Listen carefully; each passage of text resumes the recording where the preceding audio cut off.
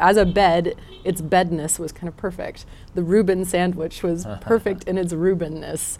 Everything was, you could appreciate it more because of the effort that you put into it. And I don't know how one can do that without the 22 miles before it.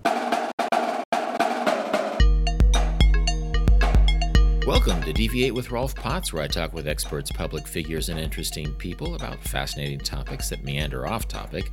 Today I explore the idea of long-distance walking by literally opening my own back door and walking more than 20 miles across the prairies of north-central Kansas.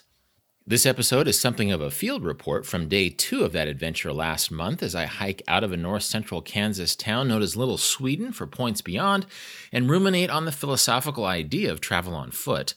Joining me for this adventure, or actually leading me on this adventure for much of the way, is my wife-to-be, Kristen Bush, a.k.a. Kiki, who grew up in Kansas but has done long-distance walks worldwide in places like Austria and Argentina between global stences and actress.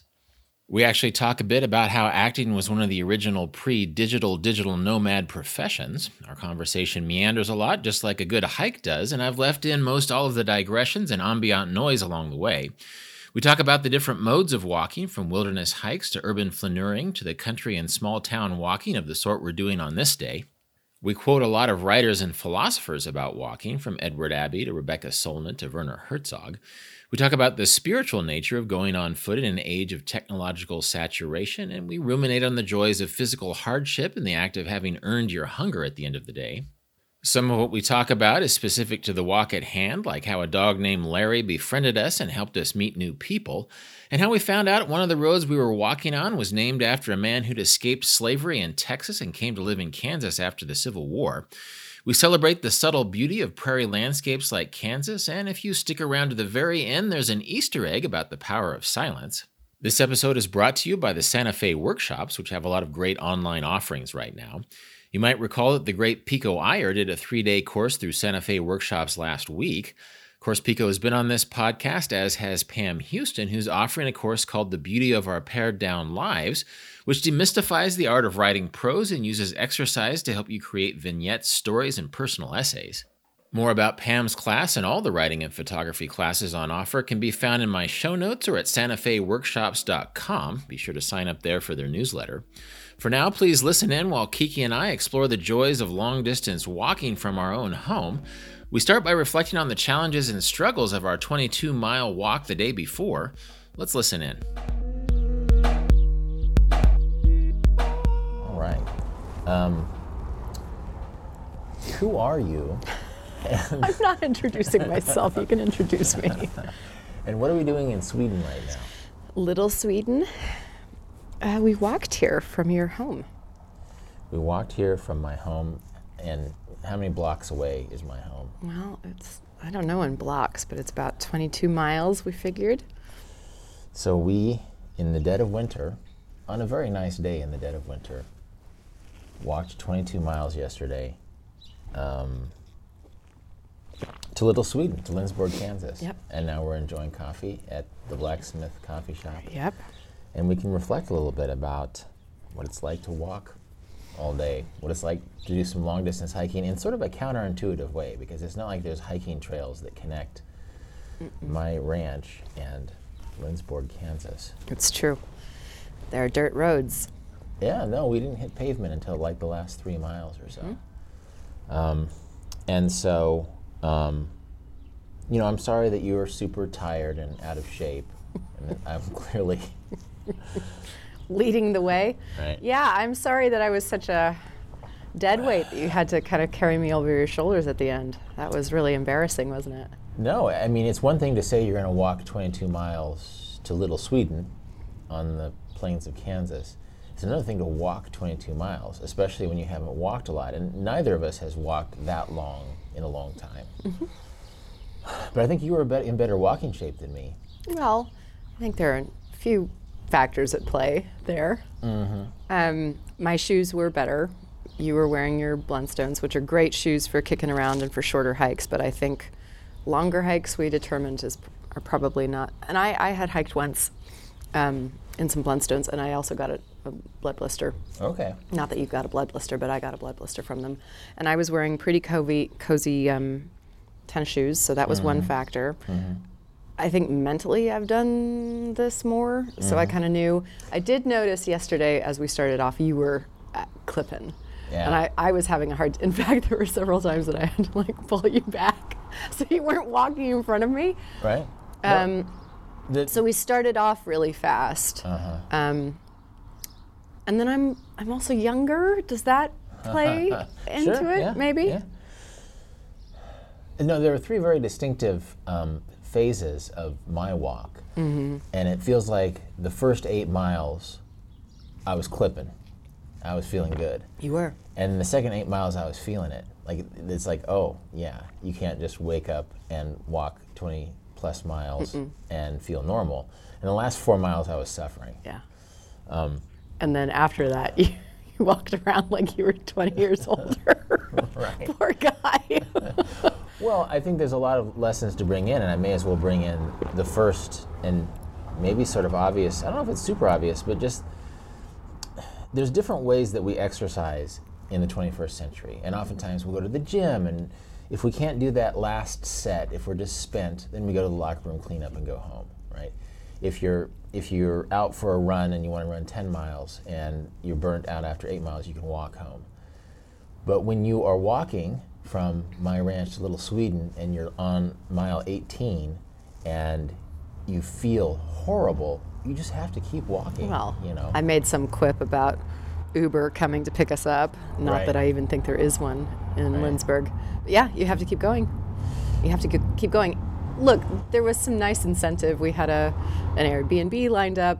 We went to this great little restaurant that I think you've actually mentioned, or we've mentioned in a prior podcast, but there were sandwiches and beer to be had, so there was a carrot at the end of it. But yeah, those last few miles were hard for me too, but I could tell that you were hobbling along. Well, I think it was the footwear, though, to be perfectly It was footwear, honest. and then, I'm just walking 8 miles is fine. Walking 22 miles is just not something my legs have done in a long time. You are, yes, you're But very tall It with wasn't. long legs. It wasn't like I was. It was either stop or die. It was just like there's really no. You can slow down, you can just grind through, but you can't really call a cab. I mean, we probably could have coerced someone into picking us up. But I mean, it's like if we were in the wilderness in a more isolated place, Nope. and we were in very isolated places, but they were isolated, civilized places with dirt roads. I just had to suffer those last, probably the last 2 hours, maybe the last hour for sure. I was hurting. And then it's funny how I've eaten at Old Stuga a lot. We've talked about it on this podcast before, having gone to Old Stuga, this Swedish restaurant up the street here.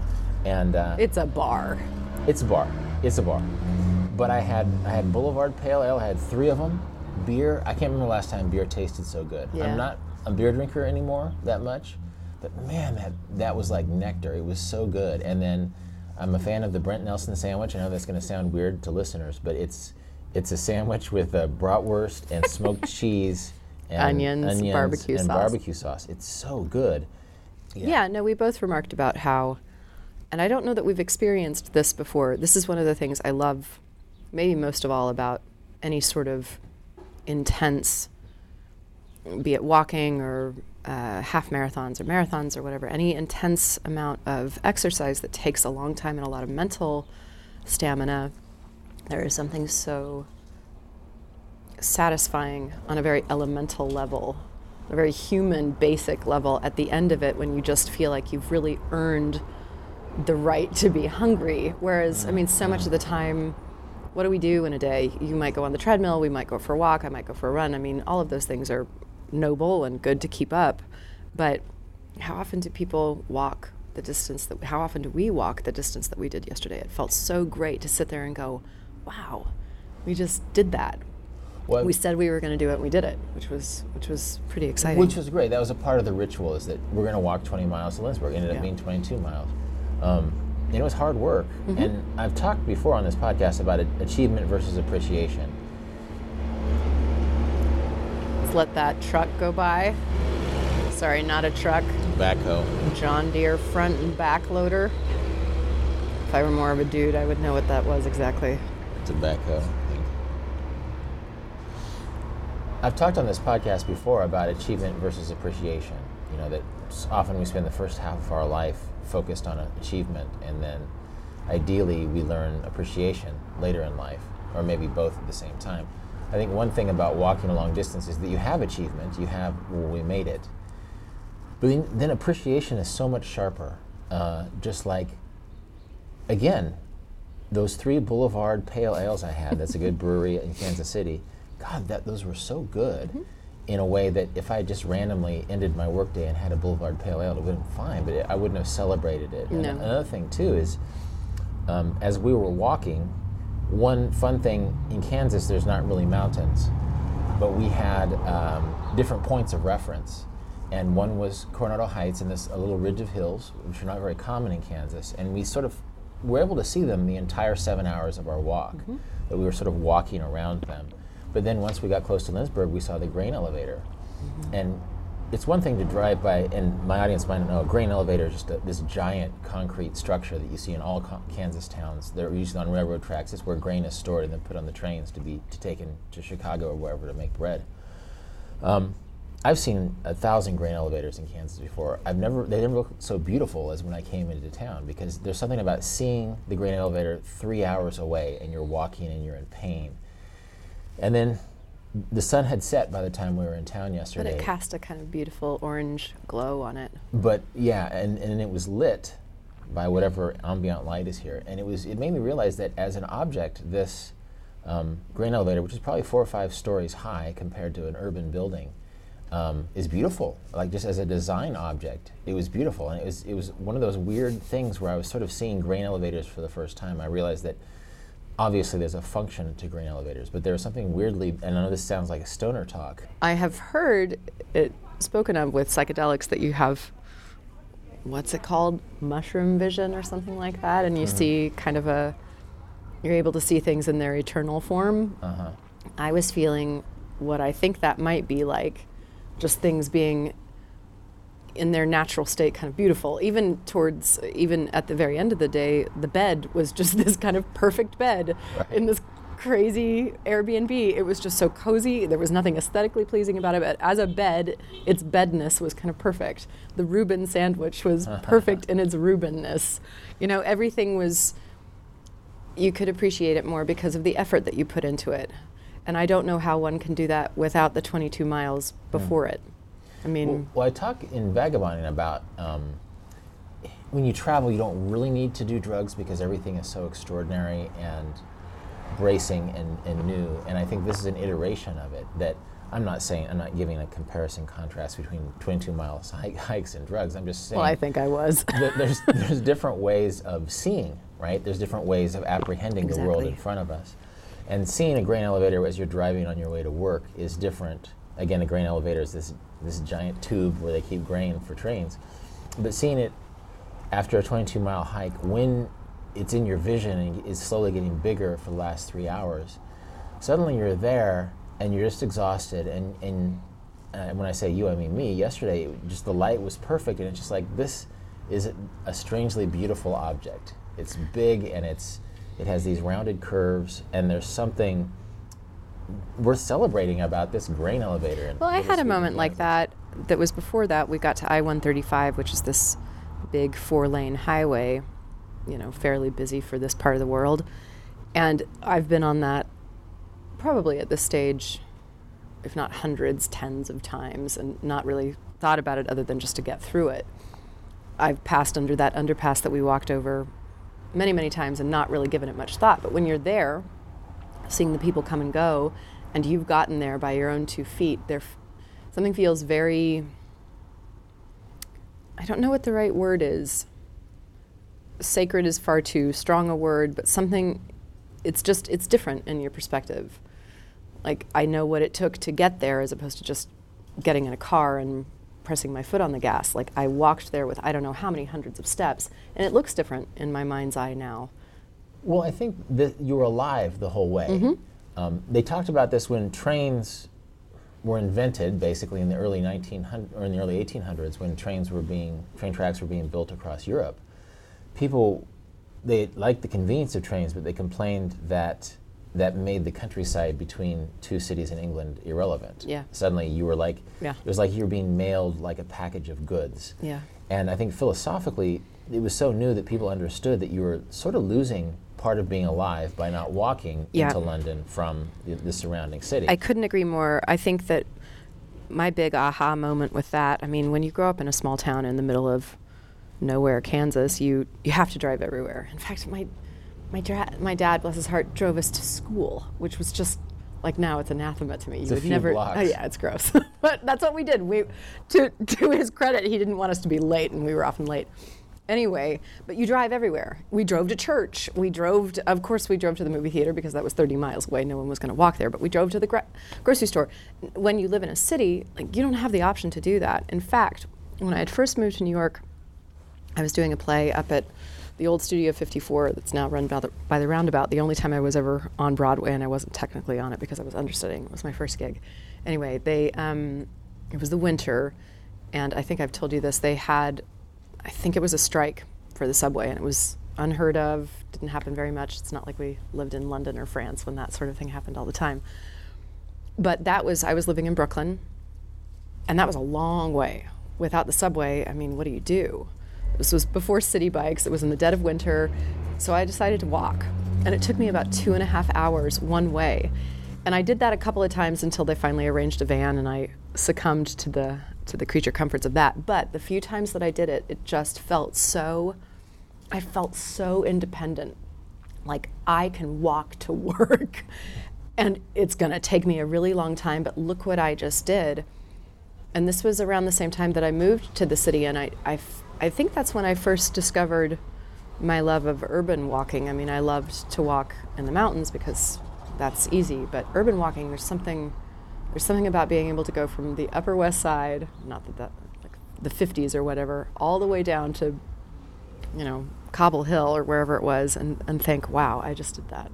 Well, this is worth acknowledging because we didn't really hike in the mountains, but we did a rural walk yesterday. And this is one thing that I want to come back to is we didn't have any beautiful vistas or mountain goats or yodeling peasants. That the beauty that we saw yesterday was very subtle, and I want to get back and talk about that a little bit. But and it has to be said, not to shine a light on how unique we are, because I think that we both kind of shy away from that. But no one does that here. I mean, no one walks no one walks 22 miles just to spend the night in some sort of random town in the middle of Kansas. No one does that. Well, to hint at something we'll come back to is that the one time that we interacted with a few people on the way in, but during a certain incidents where we were being helped by a couple guys, they called us hitchhikers because they didn't really have a word for what we were doing. Nobody walks from town to town, and so. Although we saw that one guy, remember? Oh, that's true. That's true. Once we were going for a run near my house, and we saw a guy who must have been walking like from Canada to Mexico or something. Something like that, yeah. Because I saw him when I went to your hometown the next day. Mm-hmm. I saw him again. Yeah. And so maybe it happens more often than you think. But maybe. The point that I want to grab onto is that there's two classic modes of walking in this day and age, and one is urban and one is rural or country walking. And I've been reading Rebecca Solnit's Wanderlust, which is a terrific book. It's probably one of the favorite books. I'm not done with it yet, but one of the best books I've read in recent years, along with Beryl Markham's West with the Night and William Finnegan's Barbarian Days, all of which sort of have a travel angle. But she she talks about things like pilgrimage, but then she talks about things like the flaneur, walking in the city, versus hiking in the mountains and stuff. And so in a sense, the conversation that we're going to have is about the rural or the country or the wilderness walking, because the flaneuring is another monster entirely, and Little Sweden, Lindsborg, Kansas, is about the size of your hometown. It's a little bigger. I asked, and there she said it was around 3,000 people. And your hometown is? Like 2,500. Well, I don't know if you can really properly flaneur in a town this small, that in a way. I think we've flaneured it. We've gone to the bar, we're at the coffee shop. I went to the mountain store that they have, or not mountain store, outdoor store across the street. Like, I think we're done. But it's charming. Big plug, shout out to Lindsborg. Well, I'm using flaneur. Some people might not know what that is. A flaneur is sort of an urban walker who the purpose is not to get from point A to point B, but to blend with the crowd and wander with no guiding principle beyond feeling and inspiration. Am I wrong and in thinking spontaneity. it also has, I think it has an aspect of wealth as well to it. I mean, obviously the person who was free to flaneur around in a city didn't have to go to the factory. You know, when yeah. in my mind's eye, it kind of conjures up this man who's nicely dressed with like leather gloves and a walking stick or something. Well, there's a corollary. Edmund White wrote a book about the flaneur, and he's gay, right? So he talks about cruising. Oh, how that you know, was, the yeah. idea that there was an era of male gay life where maybe it still happens, where you cruise. We were walking down the street just looking for a hookup, Right. looking for that eye contact that says, "Yeah, I'm Right. into guys too." Well, flaneuring is the same, but it's not sexualized. It's like you're walking through the city and you're just looking for experience. Now, Rebecca Solnit writes about this not in the context of class. Maybe she touches on it, but she's a woman, right? So the idea that if you're a woman, you know, Baudelaire made flaneuring popular in Paris in the 19th century in the context of Paris. But women didn't have that public life, you know, that women were maybe considered prostitutes if they were walking around looking for experience, right? It was dangerous if you were, I mean, it was dangerous certainly to be a prostitute, but it was dangerous to be a woman out walking during those times. Correct. Unaccompanied. And so I'd like to think it's much more possible to be a flaneuse, to be a lady flaneur these days. I mean, there's a I'm going to put that on my, not that I have cards, I'm going to be like, Kristen Bush, lady flaneur. Lady flaneur. But yeah, I think that there is a little bit, to use an overused word, of privilege in the flaneur gaze, right? But in a small town, you can't get lost in a crowd where basically people are like, oh, well, there's those hiker people. They walked here yesterday. Those hitchhikers. Like the fact that to walk in a town like this or your hometown, within an hour, everybody's going to know who you are. It's not like a giant metropolis. And so Rebecca Solnit divides it into urban and non-urban walking, but in a way you could probably take several different categorizations, whereas walking in a small town, like you just said how when you were young your dad drove you to school when you could have walked those however many 5 blocks or whatever. And that's, you know, love on his part. He didn't want us to be late. Yeah. But we should have walked ourselves to school. But you and I have gone for runs around Sterling, your hometown, where we've basically we've encompassed the entire town in 40 minutes, right? And so being able to walk through a town, we don't really need to drive to get from one end to the other in half an hour or whatever, or an hour. That's a different monster than a giant metropolis, right? Yeah. Actually, another person I've been reading about walking recently, and it feels relevant, is Werner Herzog. Werner. He did something that's quite remarkable. I love the idea of it. His mentor, a woman who was a pioneer of filmmaking in Germany, was sick and was in Paris. And he thought that going to visit her on the train would not be as empathetic to her physical suffering as walking from Munich to Paris. It's beautiful. And so he walked over the course of a few weeks from Munich to Paris to visit what he thought was her deathbed. It turns out she recovered. Well, maybe he revived her on his walk. That was well, I mean, that was, I think, part of his spiritual purpose was to sort of maybe give her strength by joining her in a kind of physical suffering. But if you read his journal, I think it's called Walking on Ice. It's some variation of Walking on Ice. Because it's a journal, it's not meant to be a philosophical book. I think sometimes with Rebecca Solnit, other people who've written about walking, you sort of lead with philosophy, and sometimes you miss how miserable it can be sometimes. So a lot of Werner Herzog's diary, which I can appreciate after yesterday, is talking about how his feet hurt, or his boots were too heavy, or he was cold. People's whole hikes have been thwarted by blisters. I mean, these are, it's not a small thing if you're in the middle of nowhere and you've got this, you know, dime size or quarter size in certain people's cases. Mine is pretty big. But you know, I think this touches on, and I'm hardly a philosopher, nor am I a writer, nor am I much of a great thinker, but walking is so metaphoric to me. I was telling you that this morning when we were remarking on something. It just feels like a story, but it feels like a microcosm of life. Like you start off in a certain way, and then you encounter these kind of difficulties, and you have to get yourself out of them. And how it goes for you depends on your attitude a lot of the time. And it's almost in some ways better to have like a conflict that you overcome, because you feel like you galvanize your own resources and you feel like you can overcome something, and it feels like you really achieved something when you walk into town and you can have your sandwich. I don't know, it's a metaphor for life, and I think that Herzog's vision is certainly in keeping with that. Well, I think it can be a metaphor for what we remember life too, because the story I tell about the 22-mile walk now is going to be different than the one I was telling 4 miles outside of Lindsborg yesterday. Yep. When suddenly I was your 70-year-old husband, right? And I think what is interesting, like Werner Herzog's journal of this experience is not literary, it's just a diary, but it's so honest about the pain and suffering and misery that and can there's come. boredom too. Yeah. I mean, there are just these periods of time where it's like, if I have to look at another stone, or in our case, another grassland, I mean, we didn't get bored of it because it was still really new for us, but on day 7, on day whatever, if you're the guy that you interviewed who walked across America, my goodness. Right? Well, I mean, that guy who was maybe walking from Canada to Mexico, we didn't talk to him. This is, when you walk from North Dakota to the Oklahoma-Texas border, that's a lot of prairie, that's a lot of plains, it's a lot of agricultural land, and you have to come to terms with that. I think because we are in a part of America that is not considered an air quotes attraction,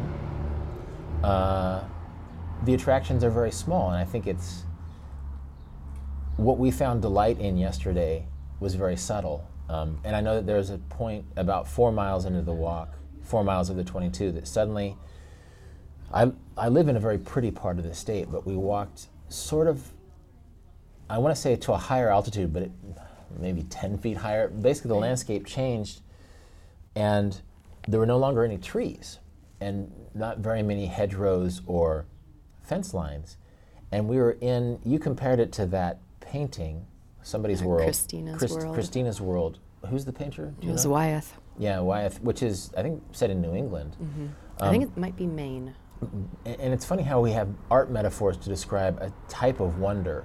And so one of the high points, it just happened to be 4 miles into a 22-mile hike, was when we walked to the point where almost for as far as we could see, there were no trees or buildings. It was just rolling grassland in all directions. And it was gorgeous. Yeah. You and I have talked about this a lot, how it's very easy to go to Colorado, and that's one of my spiritual homes for sure, and to look around and just go, oh dear God, what is this? It's magnificent. There must be something that created this. I mean, it just confirms all the good things in life. But here, it's sometimes harder to see the beauty of it. But I think that you and I, after having gone away from it, are able to see the subtleties of it. And I think in some ways, this sounds maybe snobby, but I'm proud of the subtle beauty in our home state. Like, of course, it's easy to see how gorgeous things are in Acadia National Park or the Redwoods or wherever, but to look at a grassland and to really see it for its nuances and to celebrate it is, yeah. And even to feel it viscerally, because I think sometimes when you see the sublime, when you see beauty, you feel it in your heart. And I felt that yesterday, just like, it's like, oh my God, this is 6 miles from my house. I love the view at my house, but this is special. And you did take a picture of it, and it didn't capture the gradations of the hills, you know, and that's something that... Because they're so subtle. They're so subtle, but they're very real. That's something that doesn't always come across when you post it on social media or whatever. You have to experience it and keep it inside and remember it there. Well, I think that there's a lot of things we're trying to get away from when we undertake these things. And one is the hashtag idea of beauty. Because you and I have been in beautiful parts of, classically beautiful parts of Colorado, and we've seen people posing for Instagram. Yep. Nobody would ever hashtag this random road. I mean, maybe if you're like the ultimate hipster. Right. Like, I don't know. Oh, God. If you want to integrate 1990 style one downsmanship hipsterism with hashtags. Right. That this random road, and another fun thing about yesterday's hike is that we hiked on dirt for probably 18 to 20 of the 22 miles. That we didn't hit pavement until the very end when we started nearing Little Sweden in Lindsborg, Kansas. And also we saw probably in the first 10 or 15 miles 3 or 4 cars, maybe 5. And so even though we were walking on roads, there was not much traffic at all, and sometimes it was almost impassable. If it had been raining, it wouldn't have been a car. Well, there are road. those signs that tickled us about travel at your own risk, road closed when it's wet. I mean, look, after living in this state, or born and raised and then going away, I just find such delight in coming back and seeing the things that that are so unique to it. I've got one of my dearest friends in England. When I've told him he needs to come to the States and spend some time with me, he's been to New York, but he's never been out to Kansas or to Colorado. And I've said, oh, you'll love Colorado, the cabin, mountains, blah, blah, blah. And he's like, that sounds all very nice, but I think I'd like to go to your hometown in Sterling, because that to him would be more foreign, you know? And I feel like I'm seeing that a little bit more, how just unique of a place this is. Like all the beer cans we saw. You read my mind. I mean, we had a bunch of, they're almost like little mental initiatives that we went through. Early on, we started counting windmills, and then we sort of lost interest. And then we in saw that. the boots on we saw this incredibly bucolic postcard of Kansas with the 3 longhorned cows, and then they had colorful boots on their posts, on the fence posts, that were kind of fun. And then on the other side of the fence, they had the cow skulls or whatever. I mean, It was someone kind of having fun with their own farm, with their own ranch. That's also the sort of thing that would make your English friend very Absolutely. excited. The idea that Absolutely. people put their old cowboy boots on top of fence posts, or that they put cow skulls on top of fence posts. As a form of decoration or a tongue-in-cheek for no one who's out there except, us. But we had as much fun looking at the beer cans. And what's the one thing that we found in common with all the beer cans? And we saw a couple hundred. It's light. It's L-I-T-E beer, baby. In a way, we solved a mystery that somehow when people drive in the country in this part of Kansas... It's probably when dudes. Dudes in their pickups. One, they throw their beer cans out the window. They consume it in the car. They drink it in the car, but it's always light beer. It is.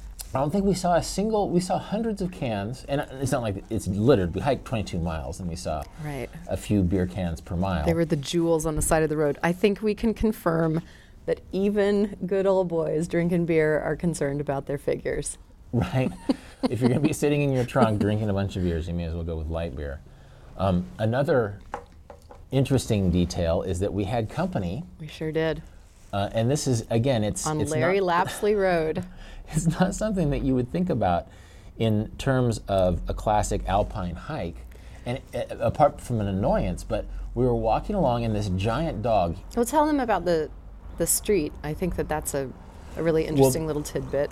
Here's another, I think if you allow yourself to understand that every mile of every land in the world can be a mystery. And so we were walking down Lapsley Road.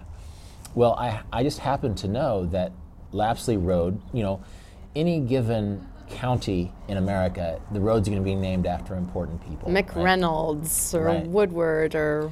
And who knows, maybe they're mayors or important businessmen or something. Or more likely generals in, some war or something like that. A lot of Union generals in this part of the country. But I happen to know that Lapsley Road was named after Larry Lapsley, who was an early settler in this part of Kansas, but was basically an escaped slave. A black guy who was born in Kentucky. Fascinating story. It's a fascinating story, but it's worth telling right now because we're on a road named after not, some white dude with a mustache, but sort of this cool, humble African-American settler who was born in Kentucky, and then his owners, it sounds so weird that human beings used to be owned. You read that last night about how, the mother who had the plantation owner mother who had quite an affection for him, bequeathed him to her son and told the son to look after Larry and his sister, and you're just kind of going, you can do that with people? I mean, even in reading about it, it's just still kind of shocking. Well, I think, too, we can see Kansas because we're from Kansas and we're not looking for something more spectacular. For Larry Lapsley, this was sort of the promised land. Is that basically to skip ahead in his story, he escaped from Texas, snuck across Oklahoma. But tell the tiny little tidbit about like there being a Native American raid or something like that. What was the deal? Well, basically he was moved to Missouri, but then and this makes you realize how just small people were back then, is that when the Union troops were coming down on Missouri, his owner, basically, he didn't want to give up his slaves, so he went to Texas, which was further from the Union Army. And then literally the guy who owned him just sort of made money renting out his slaves. And so as an enslaved person, Larry became a distiller on the Red River down in Texas, and the Red River is the border between Texas and Oklahoma. And his cousin had an owner, again, it sounds so weird that people were owned by other people, who was not very nice. And he's here, I think we can sneak across Oklahoma and get to Kansas, which meant freedom back then. And he's like, yeah, but they're paying the Indians, they're paying the Choctaw or the Cheyenne? There was some Indian tribes down there who had $100 bounties on escaped slaves. That's a ton of money back then. And he's like, it's not worth risking. And his cousin says, I think we should do it. Well, his cousin didn't make it, but he did. Oh, I didn't know that. He made it to a Union fort, and he befriended some soldiers. He must have had a big personality because he befriended some soldiers, some of whom settled Saline County, Kansas, and he went there. Sadly, he never married. I don't think it was probably strange to marry a white lady then, and there weren't many black ladies there. And so, but he got 119 acres. He was a landowner in Kansas. And he must have just been an upstanding citizen. He learned to read and write as an adult, and he was just a farmer. He was a pioneer out here, and so that's interesting. I think that most people, including most people who live here, wouldn't understand that. But it's like Lapsley, I think that is that escaped slave who was a settler, and then we researched it.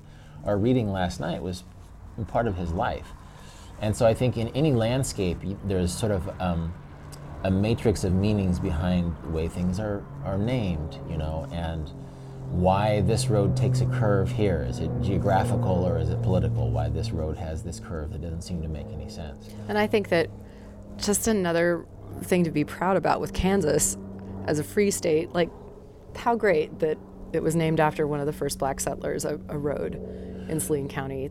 Absolutely, Well, and again, your average person might say this place is not very interesting. No, it's not very diverse. But for a lot of, African American post-slaves back then, this was a promised land. And we went through Nicodemus, Kansas, where they gave land to black settlers. They created an entire town around that in the 1800s, which is the same era that Larry Lapsley was a pioneer in this part of the country.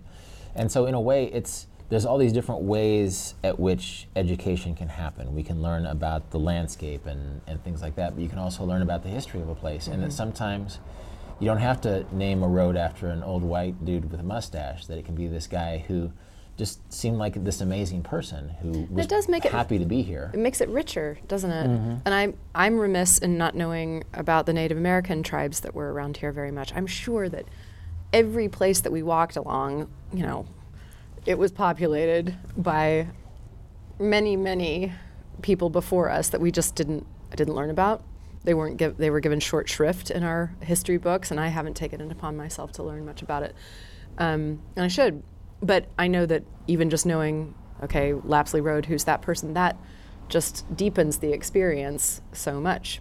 And then it's even funnier that we had our little tag along. Well, we named him Larry for Larry Lapsley, but in honor. But one point I want to make is that the history that we're taught is often the history of settlement. Sure. And as a travel writer, I've been attuned to this. Well, the Plains Indians were nomadic, right? That teepees were not permanent fixtures, right? And so that they would follow the herds. And so you're more likely probably to learn about the settled Indian tribes who lived in the Mississippi Valley than you were about the Plains Indians here. I'm not saying about the deficiencies of your Native American education. I'm just saying no, it was deficient, believe me. But I think my bigger point is that even just learning about a street enhances my experience of a place and makes me appreciate it more, makes me feel connected to the place in a different way. the onus is on me to learn more about it beyond just my, 7th grade Kansas history. And no, we might not be able to say it was here on this spot that they put their teepee, but maybe it was around there, And I think there's several layers in which you can know a place. You can know it architecturally or biologically or socioculturally. And I think, maybe knowing which tribes use this as sort of their nomadic staging ground, if there weren't settlements in the city sense, then that's another layer of getting to know a place. Even, we're sitting outside a coffee shop in Little Sweden right now, and there's a lot of history. It used to be a blacksmith shop. Yeah. And the wall has a history of the Swedes came here in 1869 and they built this, and on the 4th of July he went out and blew up some of his black powder, and when you heard that explosion you knew the 4th of July had started. Teddy Roosevelt stopped in here when he was running on the ticket with McKinley. Yeah. I mean, that's crazy. Didn't know that happened on whatever railway. Well, it must have been a rail type thing. Again, Teddy Roosevelt didn't walk here. Yeah. He walked a lot of places, but he didn't walk here. He walked a lot of places. The railroad was sort of the internet of its day that put somebody here to give a message. Let's Should talk we about get the dog. walking? Do you want to walk and talk? I think so, because Okay. What time is it? So what are we going to, just so people know, we're sitting outside a coffee shop now, but we're not done walking. No. We walked 22 miles yesterday, and now where are we going to go? Like 4 more to go to Coronado Heights, I think. Right. No, it's not 4. It's like only a couple. Well, I think it might be more than that. But because I'm old and blistered, I don't think we're going to walk the 22 miles all the way home. Because I have family nearby, we can sort of call our escape chute anytime. Oh, man. But actually, Totally chickening out. as one Right. aside, it's not like, I don't think anybody can go from 0 to 44 miles in 2 No. days without consequence. And so I if- thought we were being a little ambitious anyway when I thought we would do the whole thing. No, the fact that we've done this is impressive enough for us, don't you think? There's Yeah. nothing to be embarrassed about. I'm not embarrassed at all. Do you want to pause it and then we can No, I just want to keep talking. get ensconced? The only problem is that we have a lavalier mic, and so we're sort of connected. We never did talk about Larry the dog. Basically, we said Hang on. We need to say though, we're in this small town that I'm sure people are going to take a look at us, think, oh, them hitchhikers, and they've got some radio equipment up. You think they're trying to listen to people's conversations? I mean, what do you think they're going to say? I have no jeez. idea. Oh, this isn't bad. What's that? Let's go this way. I think we should find a dirt road out of town. I don't know that we can. I think we have to go, the straightest shot is straight and then left. Oh, the sun is nice. What a gorgeous day. Yeah. So we're walking down Little Sweden, and there's Dala horses like every Everywhere. 20 feet. There's Swedish flags hanging. It's such a. Actually, here's Hemslöjd. There's like a gift store where you bought your mom or your dad. I bought them Norwegian paraphernalia for Christmas. Since you have Norwegian ancestry, It's true. actually, do Norwegians and Swedes, are they like the Sharks and the Jets of the Scandinavia? Like, do you have any No, rivalry with? Although my dear relative Hans is married to a lovely woman from Sweden, and they do give her some guff about being Swedish. Let's go up past the campus. What do you say? Yeah. And it's they have so many things in Hemslöjd that are, all Scandinavian, and a lot of the thing is that if you speak Norwegian, you can basically understand Swedish, even if you don't speak it perfectly. It's so similar that one can speak to the other and they can completely understand. And did you have a Norwegian relative come to Little Sweden? We, Bitta, I think of her as my older sister, my Norwegian sister, lived with us for a year. And we came here for a festival, and she was just completely flabbergasted. She was like, what is this place? They wear their Swedish heritage loud and proud, and that's one of the things that just makes it such a darling town. But she just thought, what? America is so weird. Right. Well, I don't think there's many Swedish speakers left here. No. There's a lot of people named Johnson and Anderson Peterson. and Isaacson and Yeah. stuff. Anyway, we've built up Larry the dog so much Okay, that so people talk are about gonna be so disappointed. Well, this was a strangely central part to the day. It's like Right. there was before Larry and after Well, Larry I part think of the hike. look, like all things on long walks, I think you can turn it into some sort of a metaphor or a symbol. And Larry the dog comes bounding out of this house on the corner of Lapsley and whatever it was, Woodard. Describe him. He was old, you could tell from his kind of graying muzzle. He had this lolling tongue that kind of rolled out of his mouth. His personality he was giant. And we can get to a specific descriptor of him later. But he was so affable, and it was just like he made 2 new friends, and it was he was set for life, it seemed like. So we started walking away from his home, and he accompanied us, and you kind of think, okay, he's going to turn around any moment. And he lived on a farmstead, Yeah, sort of and in the middle of nowhere. We went by he accompanied us by this absolutely beautiful horse farm that had like 45 horses. Do you remember those? Actually, that was another beautiful moment. That was Like, incredible. there was like 30 horses running at once in the same direction across the prairie. They started running because we were walking by them. Mm-hmm. And something in that incited them to With the to run. cinematographer, it would have made a beautiful know. like tracking shot. It was helicopter great. shot. But Larry was there. And so we got to the end of the section, which was mile, and then we turned south, and he kept going. And I was like, go home, Larry, go home. But that time I think we had a different name for him.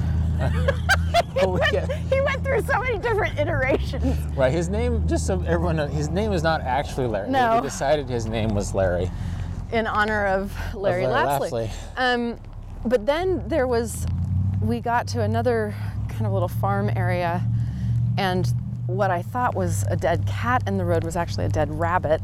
And Larry just thought that was great, so he picked it up and he like had it in his mouth and was so proud of it, and we were just not impressed. So finally he found a place on the side of the road and dug a hole and put it in there, and then he came up to you and started licking you with his dead rabbit tongue. Well, then also sometimes we would stop, to get our bearings or to make some phone calls to figure out how to get Larry out of our life. Oh my gosh. And he would just sit there. He sat there patiently. very dutifully, as if he was our dog. We went by another woman with a dog or two, and obviously we didn't have a leash for Larry because he wasn't ours. And we said to her, we don't know, who this dog belongs to. And she just said, yeah. I thought he would stay with those dogs, and he didn't. He went with us for like 6 miles. Well, yeah, no, about a fourth of the hike, more than we had a dog. It was as if he was so friendly. It was as if we brought our own dog. Yeah. Oh man. And finally, I was more worried about him than you were, and you were right. We weren't responsible for Larry, but I didn't want to take him 15 miles into a little town and have him be so far away from home. So I remembered the name of the horse farm that was next to his farm. They didn't have a plaque outside of his house. And this is something you couldn't have done in 1891. No, we would have had to have walked all the way back and dropped Larry back home. You searched the name of the farm with the horses. On your phone. Right. I found something in the white pages and left a message on what was probably a landline and thought, well, that's probably the best I'm going to be able to do. And maybe 2 miles later, this truck comes up, and this incredibly friendly man gets out of the car and was like, my mom got your message, and I do know those people, so let's try to get this dog in my truck. Right. Oh, man. So we tried, and he wouldn't get in the truck. And then, coming down the road, the guy was like, oh, this is so-and-so. He was in a grader. Right, Isn't that he was what in it a road was? grader. He was in a road grader. He's like, oh, that's again, my friend. If people don't, in a place with a lot of dirt roads, a grader needs to go and smooth the roads every so often. And so this guy comes up, he's like, oh yeah, I know this guy. Of course he knew this guy. And this guy was really good friends with the dog's owners. So they were able to get the dog into the back of the truck. And the grader guy, he had to pick up Larry. Larry must have been, Larry must have been over 100 pounds. Larry's probably my size. The guy said, well, that's a big ass dog, as he was getting him in the back of the truck. So this is what counts for excitement yesterday. Gosh. But we wouldn't have had, yes, it's a minor thing, like stupid dog incident, but it was a bit of a conundrum. We had to figure out how to offload this guy. We interacted with some locals that you and I would never have had an interaction with those guys probably before.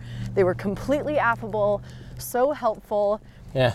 And it just was this kind of little incident that could have been really annoying, but it turned out to be really charming, and we solved a problem. I think as a travel lesson too, I think sometimes you bring different stereotypes into places you're not fully familiar with. I mean, this is my home county, but I don't often interact with everybody who's around.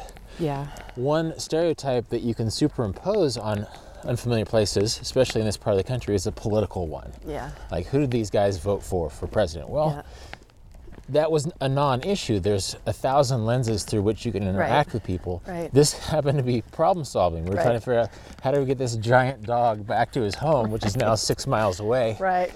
And it was a fun moment where we just... It was. And I think they probably were, if they weren't charmed by it, they thought it was kind of weird and harmless, and that's a story that they might have talked about with their wives. Right. And he called us hitchhikers because he didn't know how to describe us. Right. These people who are walking for fun from their home to a small town, like that just...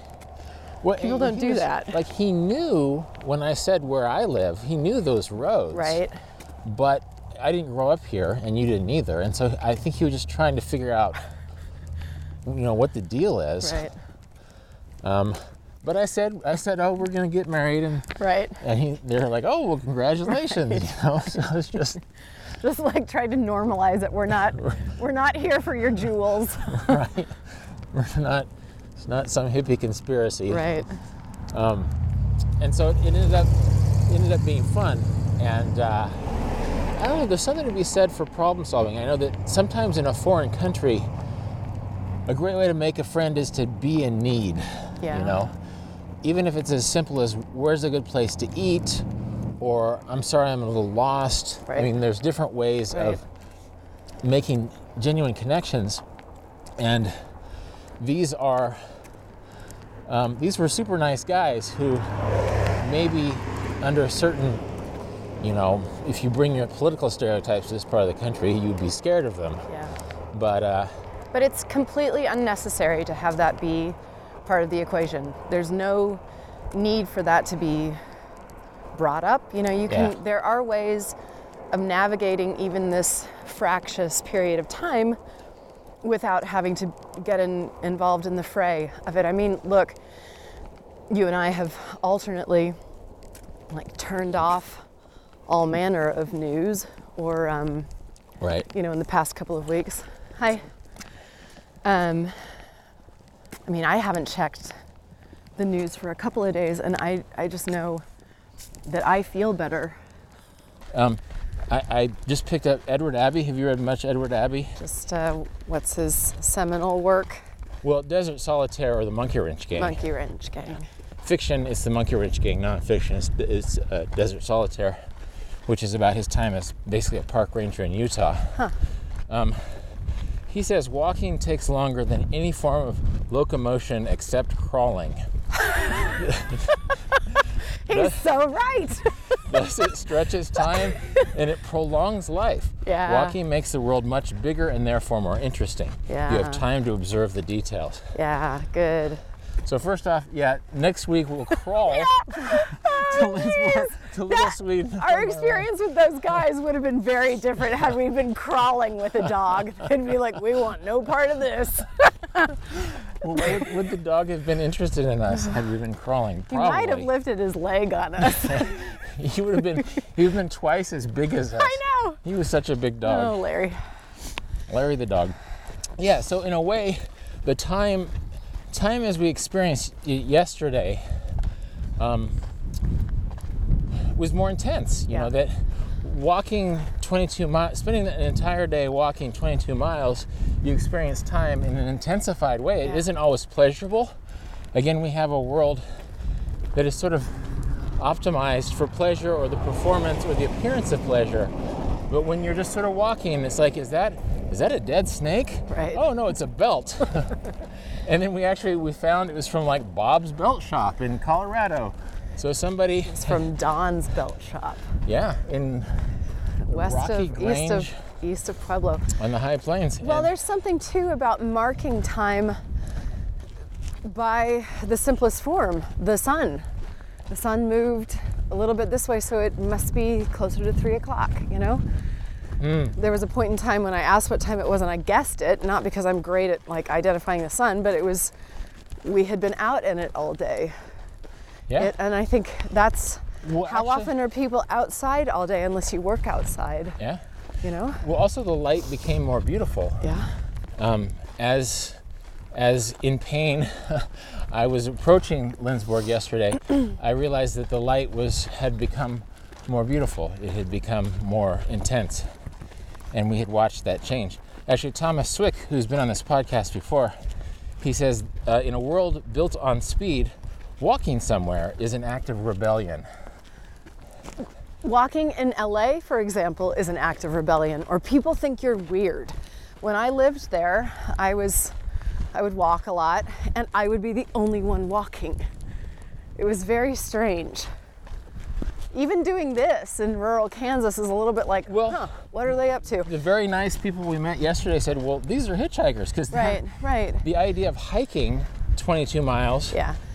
from southeastern Saline County to northern McPherson County, it doesn't make it's sense. not done. And so he called us hitchhikers instead of hikers. Well, even our Airbnb, the sweet Airbnb guy was like, you did what? Right. I don't know, correct me if you think I'm wrong. I think it suggests that we also have a wealth of time that I think still in this part of the country is seen as being frivolous a little bit. You and I both have... And sort of countercultural, maybe. Yeah, you and I both have jobs that we're freelancers. We get money in chunks. It's not like I punch in and out on a time clock.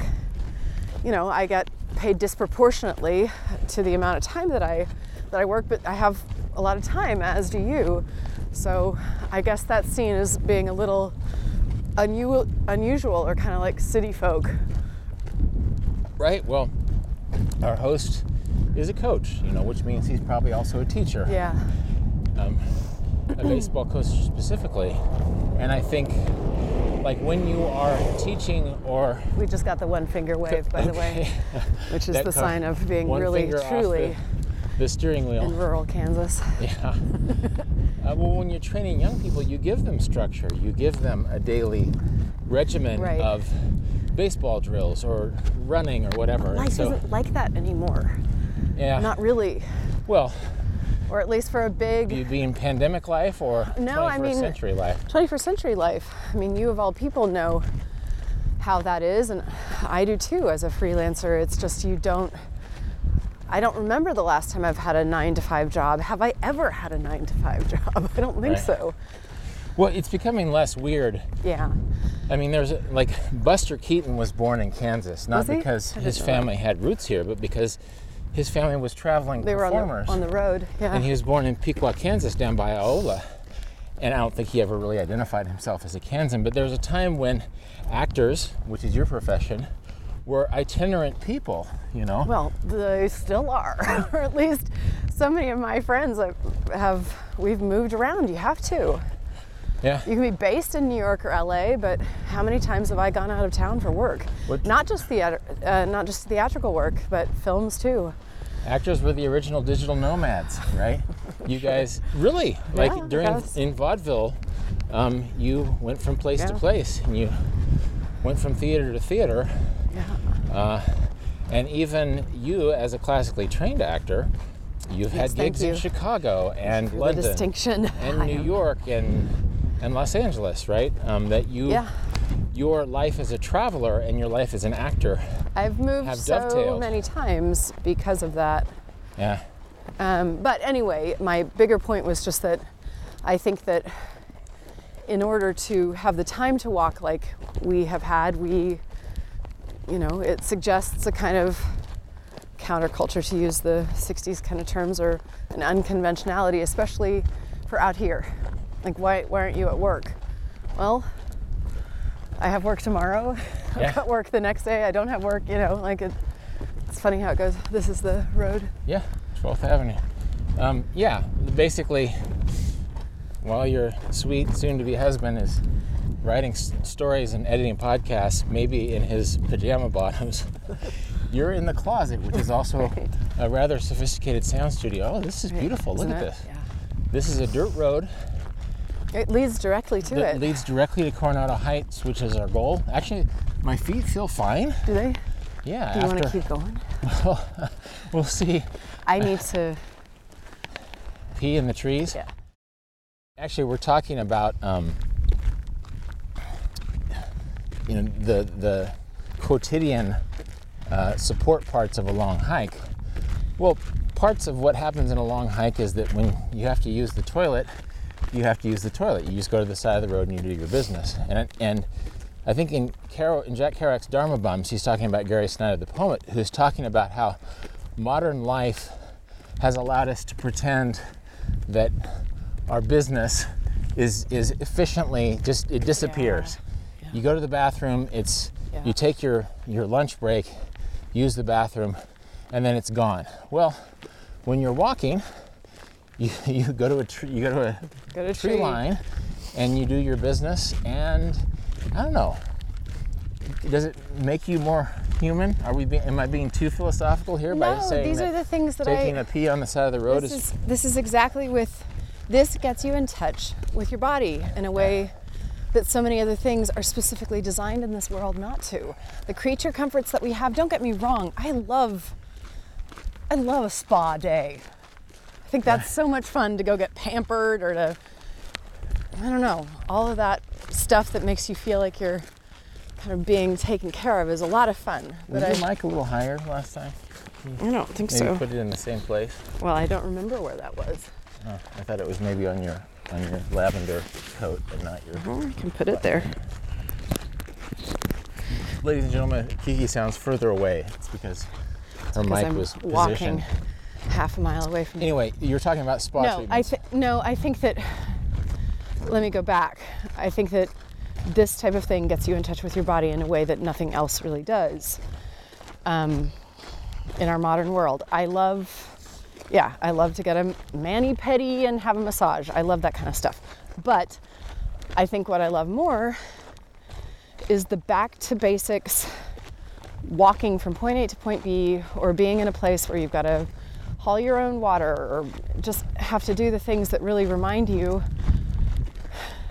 how basic life can be. And it's so then gratifying to have a shower like we did last night. I mean, that thing felt incredible because we'd earned it in a way. But you can understand it for the blessing that it is. Absolutely. The kings of Europe 500 years ago didn't have showers like we had in Lindsborg, Kansas last night, because it was hot and clean and beautiful. And you've mentioned hauling water a couple of times, and I'll have to point out that that's because when we go to Colorado in the winter, your family cabin there does not have functioning water in the winter. And so we shower every 3 days, and when we do, we boil the water and we pour it over ourselves or each other. Rustic. And it's actually that also, again, because it's inefficient and because it is not a technological abstraction, except for the fact that we're using a stove to heat the water instead of a campfire. It makes you appreciate being clean. Right. I think I'm talking about being grateful for the things that we take for granted so much. Yeah. It makes you appreciate a good cooked meal and the people that prepared it. It makes you appreciate the fact that we as a society have such luxuries at the snap of two fingers, whereas certain parts of the world don't have that. It really gets it down to basics, and it makes you really grateful for all that we're given. It's a really easy way to go, you know what, I'm feeling a little out of sorts right now. What's going to make me feel more connected to myself, more grateful for the things that I have, more appreciative of something like this absolutely stunning sky that we have right now? Probably going for a walk. Yeah. I mean, you and I have talked about how getting some form of exercise. And I think the older I get, more maybe I lean towards walking than running. That's a reset button. There's never a time that I go for a walk and I think that was wasted time.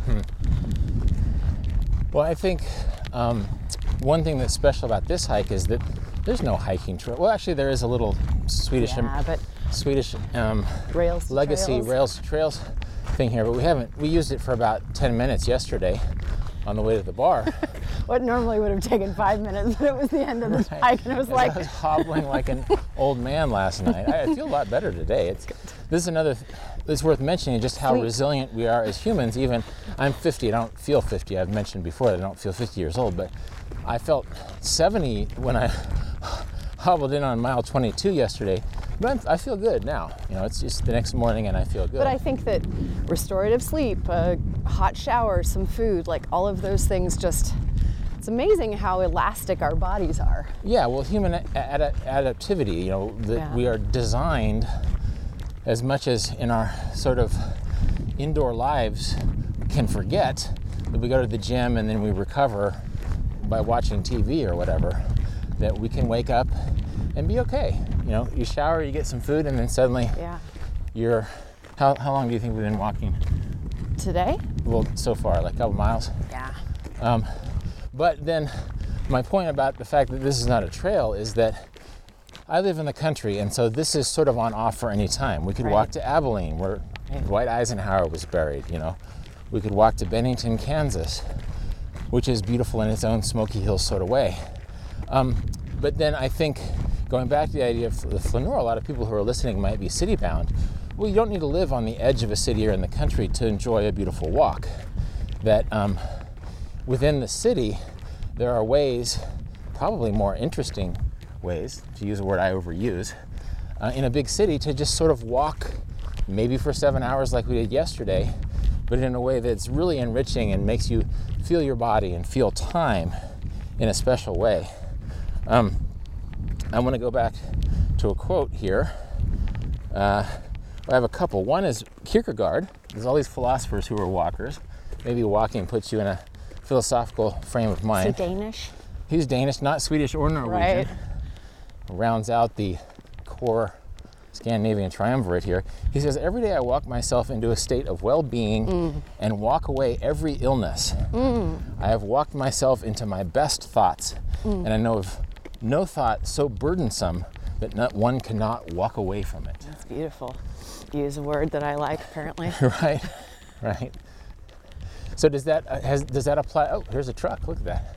Does that apply to you? Do you find yourself? Yeah, I feel better afterwards. Yeah. Even if I haven't, again, I'm the anti-philosopher. It's not like I'm coming up with all of these incredible new thoughts that I'm going to promulgate in the world, but I feel better often, which isn't to say that I always start off walks with not feeling good, but it's physiological, it's mental, it's being out in fresh air. There's something for me that's deeply spiritual about it.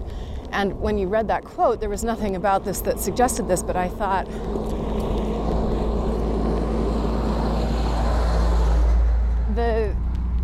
the thing that came to mind is it's anti-consumerism to walk. Yeah. It's we're basically doing nothing for society right now. Right. We're not contributing, other than the fact that we bought some coffees and contributed to the economy of Lindsborg, Kansas. We're kind of people that are just off the grid. We're person X. We're persons X. Bit. This is a line from Vagabond, I think. The idea that we've been tricked into confusing consumer options with life options.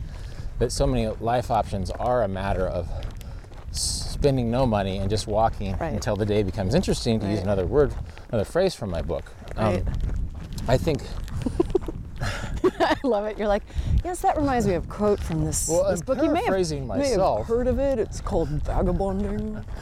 Well, I think, more so than being self-referential, it's the idea that the philosophy that I put into words 20 years ago still applies in a different scenario than it might have before. Even those of us who haven't read your book can kind of identify with it on a way. It's so universal. I've never read it. There's Well- so much there. To get past my book and talk about previous podcasts, when I had a head injury and was suffering from depression, walking and sometimes running, we're talking about walking yourself away from your problems, your bad thoughts. Oh, absolutely. Did it? More so, I never medicated. Yeah. I thought about medicating, Yeah. but I invariably, think it helps if you need it. when I was emotionally low, running or walking helped me reset a little bit. It's worth considering. I have another quote for you. I think the real miracle is not to walk on water, but to walk on earth. Every day we are engaged in a miracle which we don't even recognize. Blue sky, white clouds, green leaves, our own two eyes, all is a miracle. Can you guess who that is? It sounds like Thich Nhat Hanh. Yeah, that's Thich Nhat Ah, boom. Well, it's funny that actually you've already mentioned the blue sky. Yeah. We don't have a lot of clouds and there's no greenness, it's winter.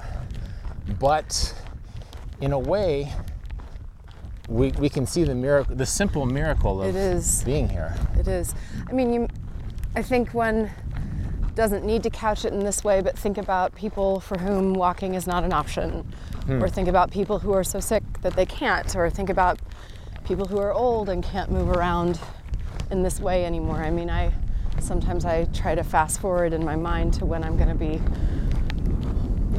housebound or chair-bound or something, and it makes me want to soak this up even more. It is a miracle. I mean, all of it is. We're talking about Dirt Road, Kansas. Yeah?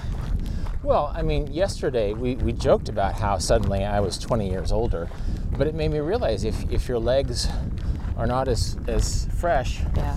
even if you haven't been walking 18 miles and your legs feel like they're failing you, maybe it made me appreciate the struggles Yeah. of somebody who's less able to walk so easily, right? Yep. And just the fact that I didn't have the choice, I just had to power it on home. And so for some people that, for older people specifically, that might be a walk to the mall requires the effort that the last 4 miles of a 22-mile walk entailed for me yesterday. Well, I remember, and maybe I'll want you to edit this out because it's quite personal, but my dear grandmother, who lived to be 97 years old, she was fiercely independent. And in the last weeks of her life, her legs just wouldn't work. She was someone for whom mobility was, tantamount to her existence. Her car, her little walker that she used, all of those things enabled her to move. And her legs gave out, just stopped. And it was devastating for her, but also for us to just see her struggling in a way that, she hadn't since she was an infant and couldn't remember it. But she would say sometimes that she apologized for being a burden, and I just wanted to shake her and say, knock it off, you're hardly a burden. But my heart went out to her because she didn't have this incredibly simple thing at her disposal anymore. And that was, I think, she was so great. I mean, she probably told herself, yeah, I don't want to do this anymore. And she died not long after, because I think a life without being able to do that for herself was no life at all. And I mean, she was 97. She had lived a really beautiful life. Beautiful. But yeah, I mean, I guess I think about that as being, all right, I'm done if I can't walk. Well, I think the fact that I aged 20 years in my legs last night is a reminder. Pretty cute. I'm glad that's the way you're framing it. But just the reminder that, again, life is lived in the moment. Yeah. And putting things off could mean, well, I'm not going to be able to hike this French mountain trail in the way that I had hoped to now. Right. And I think people in their 70s, for example, hike mountain trails all the time. All the time. It reminds you that life has to be lived right now, because your grandmother lived a rich life, but there's a point at which, when you're 97, it's all right. we're just not allotted that many years. And so it's all right to let go. We really need to embrace the now of life. And I think for COVID times, it's harder for us to get on a plane and go I'd love to go hiking in Austria with you or in Italy or wherever, but we can't do that right now. So we said, let's do some hiking out of our back door, and we did. And we talked about that even like a week ago, 2 weeks ago, and we did it, which is one thing I love about our chemistry. I mean, I could see myself doing this alone, and it would have had a different sort of significance to it. I think it would have been more meditative, perhaps, and certainly would have been equally worth doing. But I think there's something really joyous about being able to share it with someone, because it's almost as if it compounds the feeling a bit when you can share it with someone. That's something I love about what our experiences together. We do it. We're going to do it. This has been Deviate with Rolf Potts. A reminder, if you enjoy my podcast from week to week, to share your favorite episodes with friends who might be interested, and to spread the word by leaving a friendly rating or review at whichever podcasting service you use to listen to Deviate. More about everything that was just mentioned can be found in the show notes at rolfpotts.com/deviate. And as always, you can contact me with insights or questions at deviate@rolfpotts.com. This episode was produced by Justin Glow. Cedar Van Tassel does the theme music. Thanks for listening, and I hope you tune in for future episodes of Deviate with Rolf Potts.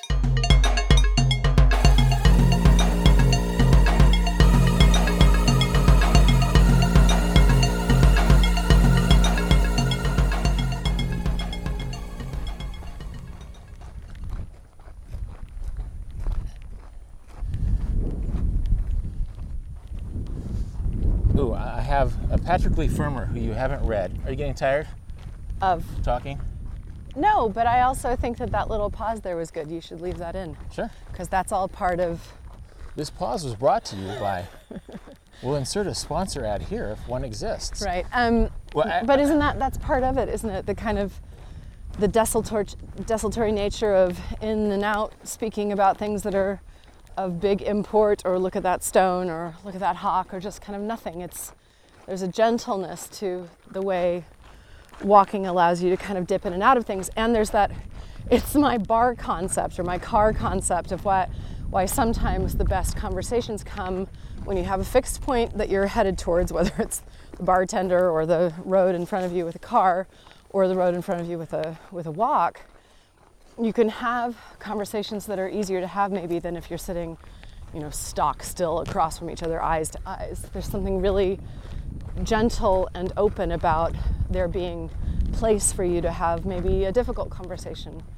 Well, too, silence, I think, silence is more comfortable in a conversation when you're walking. Yeah. Maybe also on a road trip. One great thing about a road trip absolutely. is that you're doing something, you're traveling. Yeah. You're talking, you're being quiet. You're playing some music, you're talking, you're being quiet. Well, this happened yesterday. It cannot have happened today because we've been podcasting since we started walking. Right. But we had some nice silences yesterday. Yeah. And in fact, there was a silence where suddenly we heard a hawk. Yeah. And then we saw the hawk. And the You do silence mean actually, McReynolds the hawk, correct? Right. In our Every habit animal. of naming animals after the roads we're walking on. Poor Rolf. He's stuck with someone who anthropomorphizes everything. So because we were at the intersection of McReynolds Road, that hawk became McReynolds. And we imagined him eating Nibbler, and Nibbler is a name for the mouse that got in our Lives house in our once. house. Just so much going on. No, but our willingness to be silent introduced us to a part of the landscape that we might have missed otherwise. Yeah. He's golden. Is it a red-tailed hawk? I don't know. Oh, wow. God, wouldn't that be fun? To be able to ride the currents like that. Oh, wait! There's a shoe! We talked about wearing all the things, only the things that we find on the road. The belt, those boots. There's a Nike shoe. Yeah, ladies and gentlemen, this is actually one of our Slap Happy jokes from yesterday when we found a belt and like an oversized baseball hat in the ditch somewhere in the middle of nowhere. It's the idea of starting out the hike in a Speedo and then just like slowly putting the things on that you find in the ditch.